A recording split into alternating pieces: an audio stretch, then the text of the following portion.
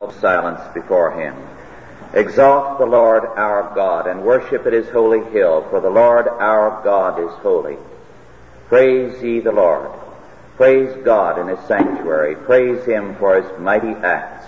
Praise him according to his excellent greatness. Let everything that hath breath praise the Lord. Praise ye the Lord. Let us pray.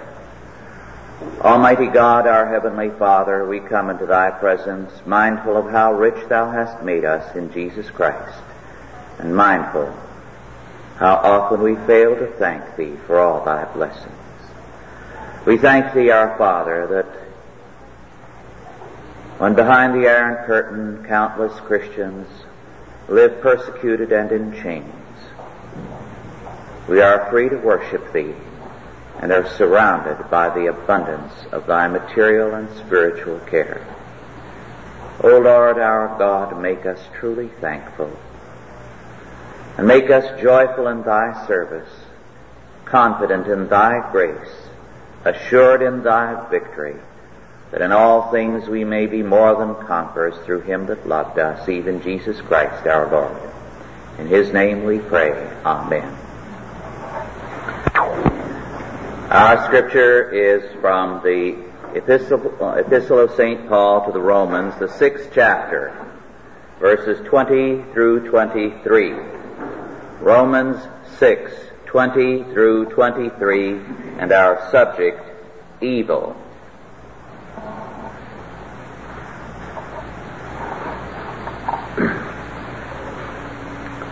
Romans 6, 20 through 23.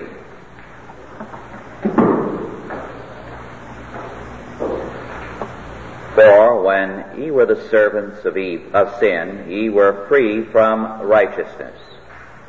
What fruit had ye then in those things whereof ye are now ashamed? For the end of those things is death. But now being made free from sin and become servants to God, ye have your fruit unto holiness, and the end everlasting life. For the wages of sin is death, but the gift of God is eternal life through Jesus Christ our Lord. To understand what Scripture means when it speaks about our salvation from sin, from evil, it is important for us to understand what those terms mean. We cannot fully comprehend the nature of our salvation until we are aware of what it is that our salvation involves, what it saves us from. We all, in a sense, know what evil is. But when it comes to defining it precisely, at this point we generally become fuzzy. Let us begin, therefore, with a good dictionary definition of evil.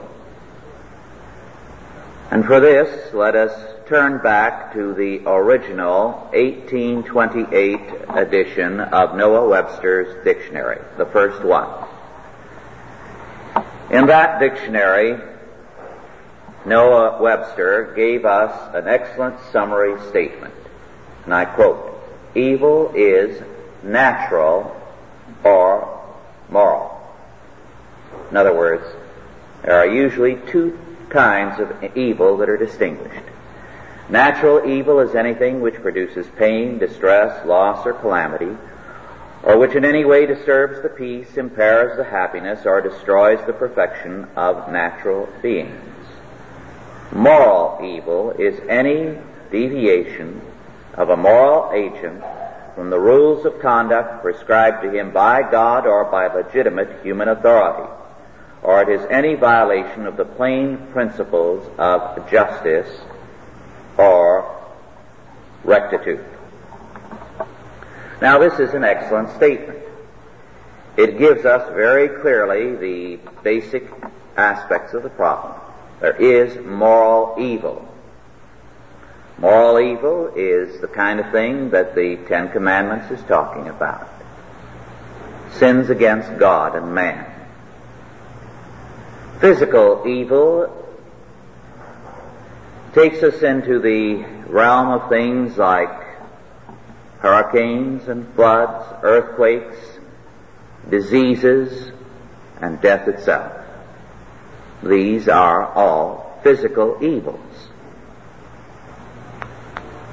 How shall we understand them, and how does salvation affect either or both of them? Now, it is at this point that modern man has conspicuously failed to cope with the problem. When we study the attempts of the modern world to define evil, we begin to realize why we have some of the problems that we do. The Dictionary of Philosophy, for example, just falls apart at this point. It gives us a grab bag of several ideas about what evil might be without really knowing which it is, so that the definition it gives is full of contradictions. Perhaps, however, the main definition that modern man has given can be found in a Unitarian who wrote on the subject in 1928, John H. Dietrich. For Dietrich, as for most people of his day, because Dietrich was simply a good echo chamber for humanism, evil was a product of the evolution of man. And man, as he evolved and became aware of problems in the universe, personalized them, and he projected his failure into the universe. If a thing were not good, such as sickness or death, he said, then it's evil, because I don't like it. And if someone takes something I have, then I call it evil. So that, he held, evil is purely a product of man's failure to cope with the universe and by his childish explanations of it. And then he went on to say, and I quote, "How then are we to explain the existence of evil?" A word in regard to this is necessary to round out my discussion. Evil, of course, is simply those natural processes and social activities and individual behavior which are horrible, unpleasant, and undesirable to men.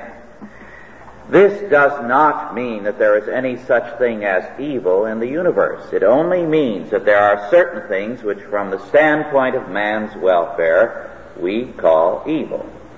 So, modern knowledge denies not only the existence of a devil, but any necessity for him. It denies the real existence of evil. That is, it denies that evil is a real entity, a substance, either in the world about us or as sin in man. To put the whole thing in one word, what we call evil is nothing more nor less than maladjustment. And in the time left, I can only suggest what I mean by that. I have treated this subject of evil before, so I need not go into detail. At the outset of this explanation, notice the meaning of life. Life means simply this: a human organism, man or woman, in the midst of, surrounded by, and related to the real facts of the universe. When he is rightly related or properly adjusted to these facts, then the man finds security, health, happiness. When wrongly related or maladjusted, he finds calamity, sickness, disturbance. This one principle explains evil, both physical and moral. Unquote. Now Dietrich went on to say that evil was going to recede and disappear as our knowledge increased. He held that evil is failure to relate, it is maladjustment. Now, he was simply, as I said, an echo chamber for the kind of thinking that was so common at that time, and still is common.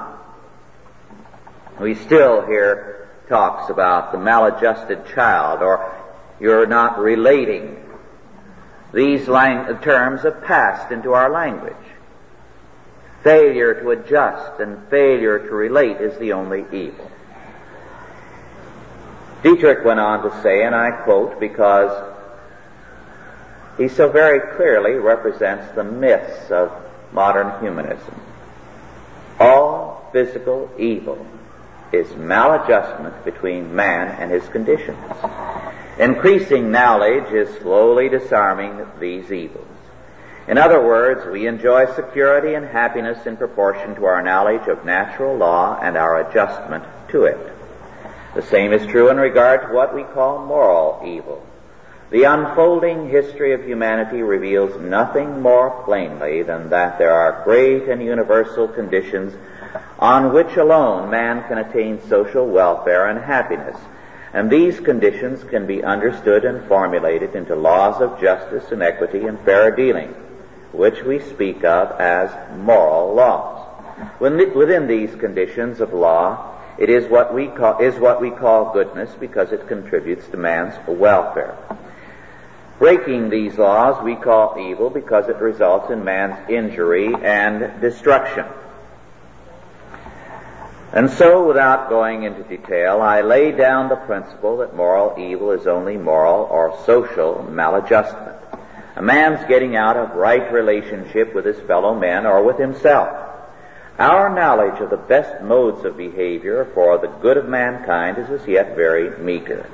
But man's interest has recently been enlisted in this direction, and I believe that we shall rapidly gain light through the new sciences of psychology and sociology and all those social sciences which devote themselves to the study of human nature and human relationships.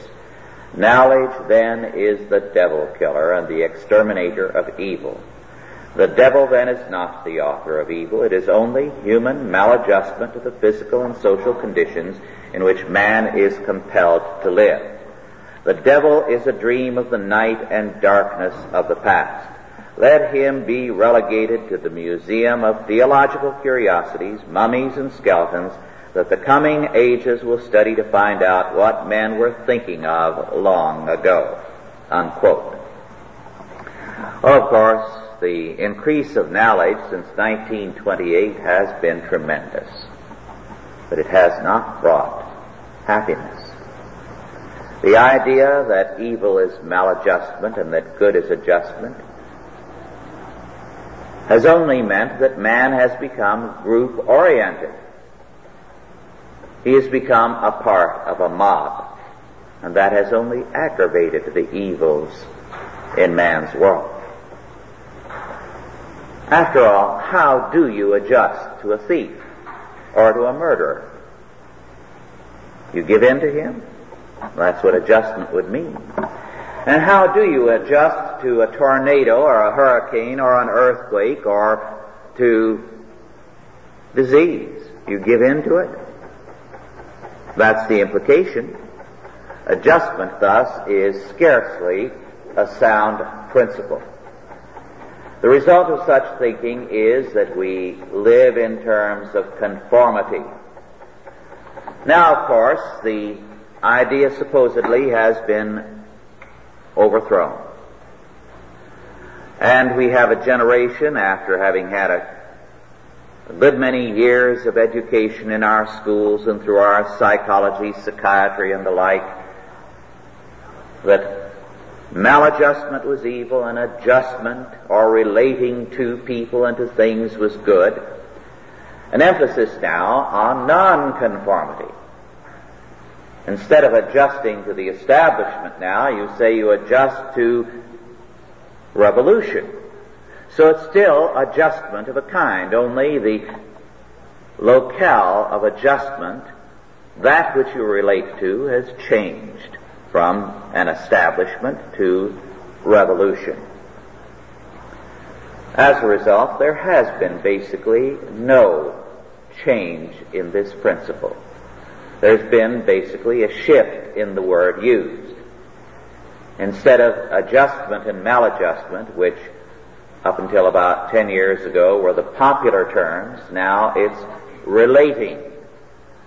The need to relate. It's the same idea. And it is as empty and barren of any real knowledge of what constitutes good and evil as one can imagine. The humanist, by denying the reality of evil, has also denied the reality of good.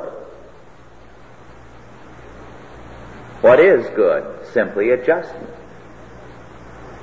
Adjustment to a thief, adjustment to a revolution, adjustment to an establishment. That's good. You see, unless evil is real, good is not real. And if you have a valid principle, an absolute principle of good, you also have a firm principle of that which constitutes evil. The modern mind, humanism, assumes that good and evil are, as Dietrich and many, many others have said, relative to quote him, man's security, health, and happiness. Now that's ridiculous, as all relative definitions are. What may be conducive to my health may not be conducive to my happiness. I may prefer a coconut cream pie to a lettuce salad. The one is conducive to my happiness and the other is conducive to my health. And you can't make me believe that both health and happiness are necessarily exactly what I'm going to get out of either one. And you may tell a person that swearing off cigarettes is conducive to his health, security, and happiness, and you're not going to persuade him if he finds happiness in smoking. In other words, when things are relative to man, there's no agreement between what constitutes security, health, and happiness. Only when they conform to an absolute standard. Moreover, to make man the ultimate standard in the universe is exactly what you do when you make good and evil relative to man. And when you have a relative idea of good and evil, you've destroyed salvation. Without a valid idea of good and evil, no salvation is really possible. It becomes purely a relative thing. For one man, salvation becomes suicide. For another, it becomes a new girlfriend. For another, it becomes $1,000 or $10,000. The idea then is bankrupt. Westminster Confession tells us that sin is any want of conformity unto or transgression of any law of God given as a rule to the reasonable creature. And this is the definition we must go by. An absolute one. A God-given one. And we must hold that these other definitions are invalid because they destroy the meaning of good and evil, and they destroy the meaning of salvation, and ultimately they destroy the meaning of life. Nothing has any meaning. We cited a week or two ago Oliver Wendell Holmes, the senior Holmes. Let's cite him again today. He defined sin as comparable to disease and said that it is, and I quote, an occurrence absolutely necessary, inevitable, and as one may say normal under certain given conditions of constitution and circumstance, unquote. And he was confident that sin, I quote, like disease, is a vital process, unquote. In other words, as man evolves, he goes through various unpleasant experiences which are necessary to his evolution, but are entirely normal, and therefore they should not be called evil. And these are theological terms which have no place in a scientific analysis of reality. They are mythical terms. But Holmes, by his definition, a good evolutionary one, like that of Dietrich, abolished progress from the liberal vocabulary. After all, if what Christians call sin is to an evolutionist like Holmes a normal condition and a vital process of life, why object to it? Why object to moral evil and to physical evil? They're entirely normal, entirely necessary. Man, therefore, cannot legitimately war against that which is a normal condition. This is why the 20th century has been the kind of century thus far that it has been. Sin has been domesticated and made man's normal condition. When you domesticate sin and say that it's a normal part of life, why fight it? Why be against it? It's supposedly a part of life. Thus the modern mind has failed completely in trying to cope with evil, in explaining moral evil and in explaining physical evil. It has not known how to define either without destroying the idea that there is anything wrong. And it has wound up making both normal aspects of the evolutionary process. But the answer is given to us by Scripture. And St. Paul summed it up clearly, succinctly, and powerfully in our text. He tells us that man is fallen, that men are the servants or the slaves of sin, of moral evil.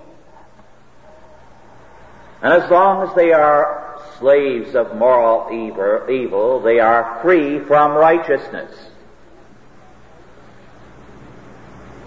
There is a freedom of sorts. It's a freedom from godliness, a freedom from righteousness, but it is slavery to sin. What was the result of their slavery to moral evil? What fruit had ye then in those things whereof ye are now, that you are converted, ashamed? For the end of those things is death. So St. Paul says, here is the connection. Moral evil leads to physical evil. In the beginning, God created heaven and earth and all things therein, and all things that He made were wholly good. But God warned man that when he sinned, dying thou shalt die. That sin, moral evil, would lead to physical evil. And so man's sin has put the whole of reality out of joint, has made it abnormal, so that there is physical evil because there is moral evil, and that there is a connection between the two. The one follows after the other. That's what the Bible is talking about throughout. Over and over again, the prophets tell us. The law tells us in Deuteronomy 28 that when men are guilty of sin, of moral evil, the consequences are the judgments of God in the form of all kinds of physical evils. But drought, plague, famine, earthquakes, disasters of one sort or another follow after moral evil. It's very plainly stated in Scripture. From the second chapter on through the latter parts of the Bible, over and over again, the connection is asserted. Sin, moral evil, leads to physical evil. It's again and again been noted that periods of moral decline and degeneracy are also periods of great physical disasters, droughts, plagues, and whatnot. In the biblical philosophy of history, I listed the number of major disasters listed by the almanacs in the 50 years before World War II and in the 15 years after World War II, and they were double in the short span after the war as against before. There is a connection. Scripture asserts. And St. Paul goes on to say, "But now being made free from sin, and become servants to God, ye have your fruit unto holiness, and the end everlasting life. For the wages of sin is death, but the gift of God is eternal life through Jesus Christ our Lord." St. Paul then goes on to say that when men are redeemed, when instead of moral evil, sin, their lives are governed by moral righteousness, the fruit of moral righteousness is life, and it culminates in eternal life.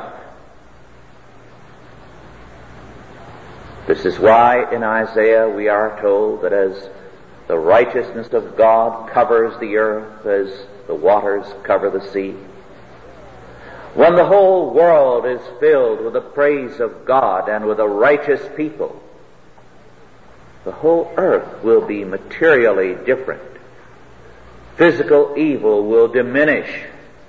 The lifespan of men will be greatly increased, and we will live in a different kind of world. Arthur S. Way, in his version of these verses of St. Paul, brings out this emphasis, I think, very tellingly. To read these same verses in his version, "When ye were thus thralls to sin, ye were, in relation to righteousness, free men. It had no control over your life. I ask you then, what harvest did you reap in those days from actions of the memory of which you now blush? None. For the goal to which those things led was death. But now you have been emancipated from sin. You have become thralls to God. You are reaping a harvest, your own. Its ingathering shall be holiness. The goal shall be life, eternal life. Ah, the pittance wage that sin doled out to you is death. But the lavish bounty of God is life eternal, involved in your union with the Messiah, with Jesus Christ our Lord, ours." This is the issue then. There is a necessary and a firm relationship between moral and physical evil, between moral and physical blessing. But the wages of sin have been and always will be death. But the wages of righteousness have been and always will be life, culminating in eternal life.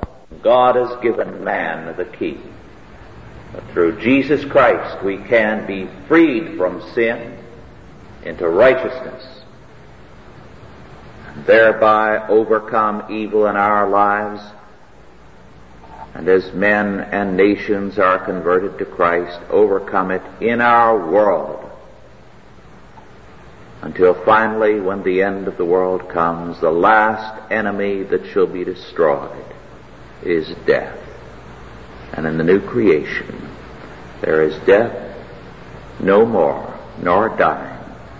For God himself, we are told, shall wipe away all tears from our eyes. Both moral and physical evil are abolished by the saving work of Jesus Christ. Let us pray. Almighty God, our Heavenly Father, who of thy grace and mercy, when we were yet sinners, gave us Jesus Christ to be our Redeemer, we thank thee that by his atoning work we have been freed from sin, from moral evil. and that we are being progressively freed from the bounds of physical evil in Christ, and that we shall have fullness of life, eternal life in the world to come. We thank Thee, our God, for Thy so great salvation, and make us joyful therein and confident unto Thy service and to victory in Thee. In Jesus' name, amen.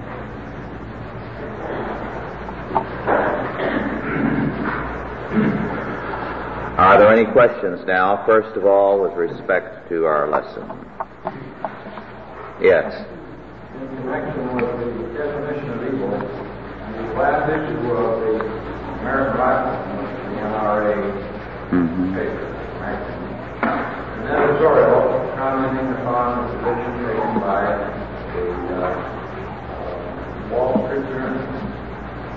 They are very, very anti-gun, of course, but they went on to say that posed a couple of situations, and they spoke of something that they call, I believe, a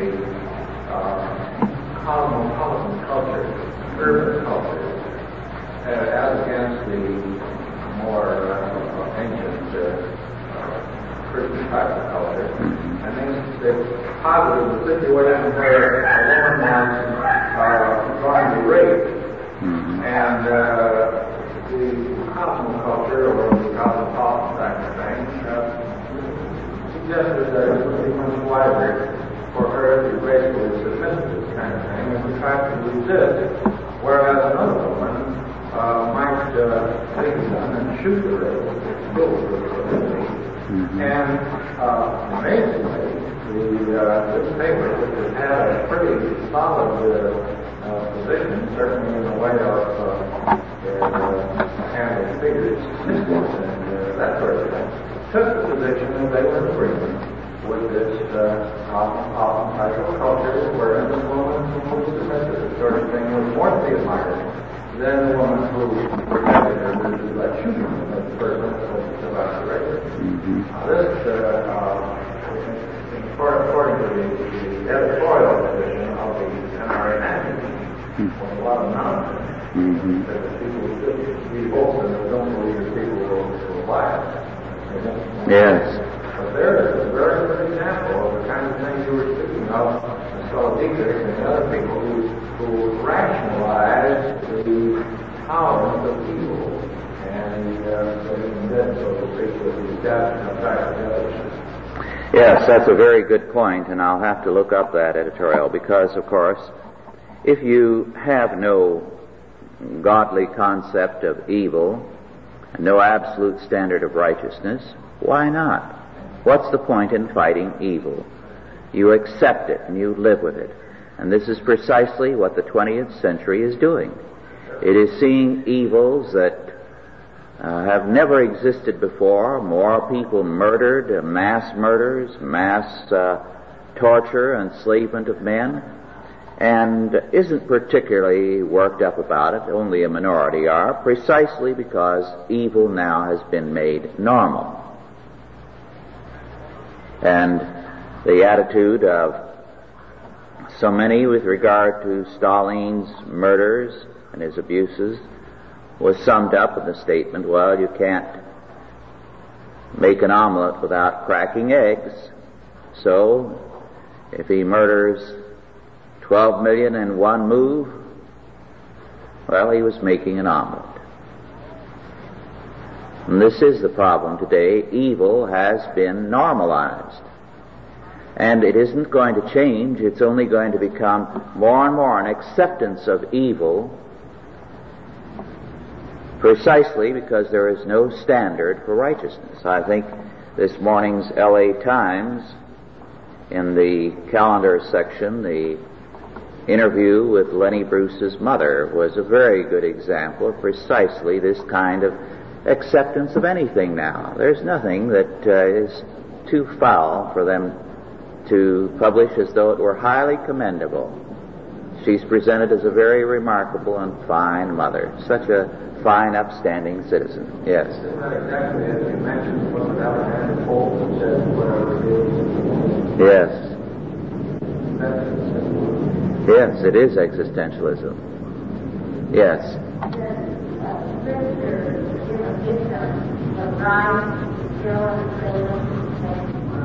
Oh yes, in biblical law there is the right of self-defense.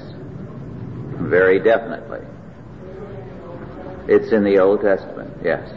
And of course it has always been a part of our law because our law has been biblical on its basis, but it is gradually eroding, and that right is being more and more restricted. I think a good example of that is this case in Florida where this colored woman shot and killed someone who apparently is going to die,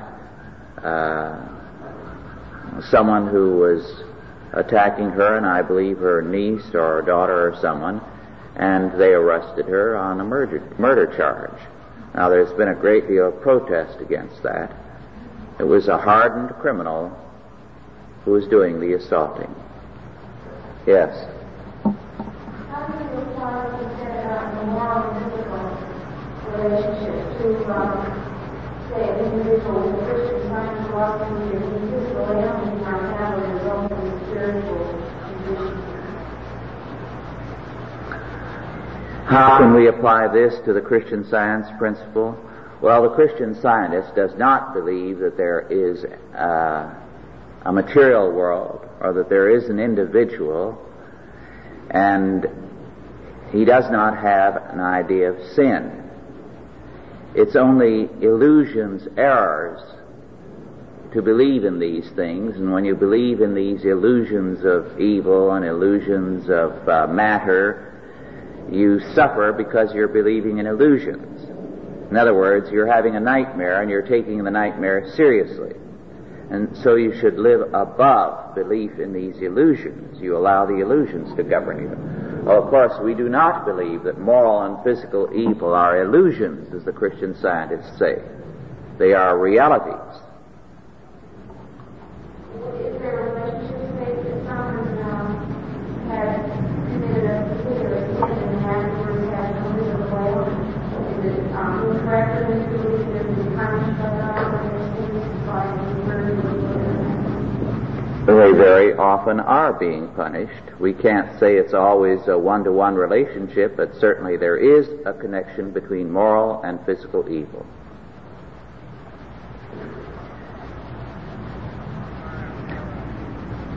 It's even been demonstrated that guilty men are more accident-prone.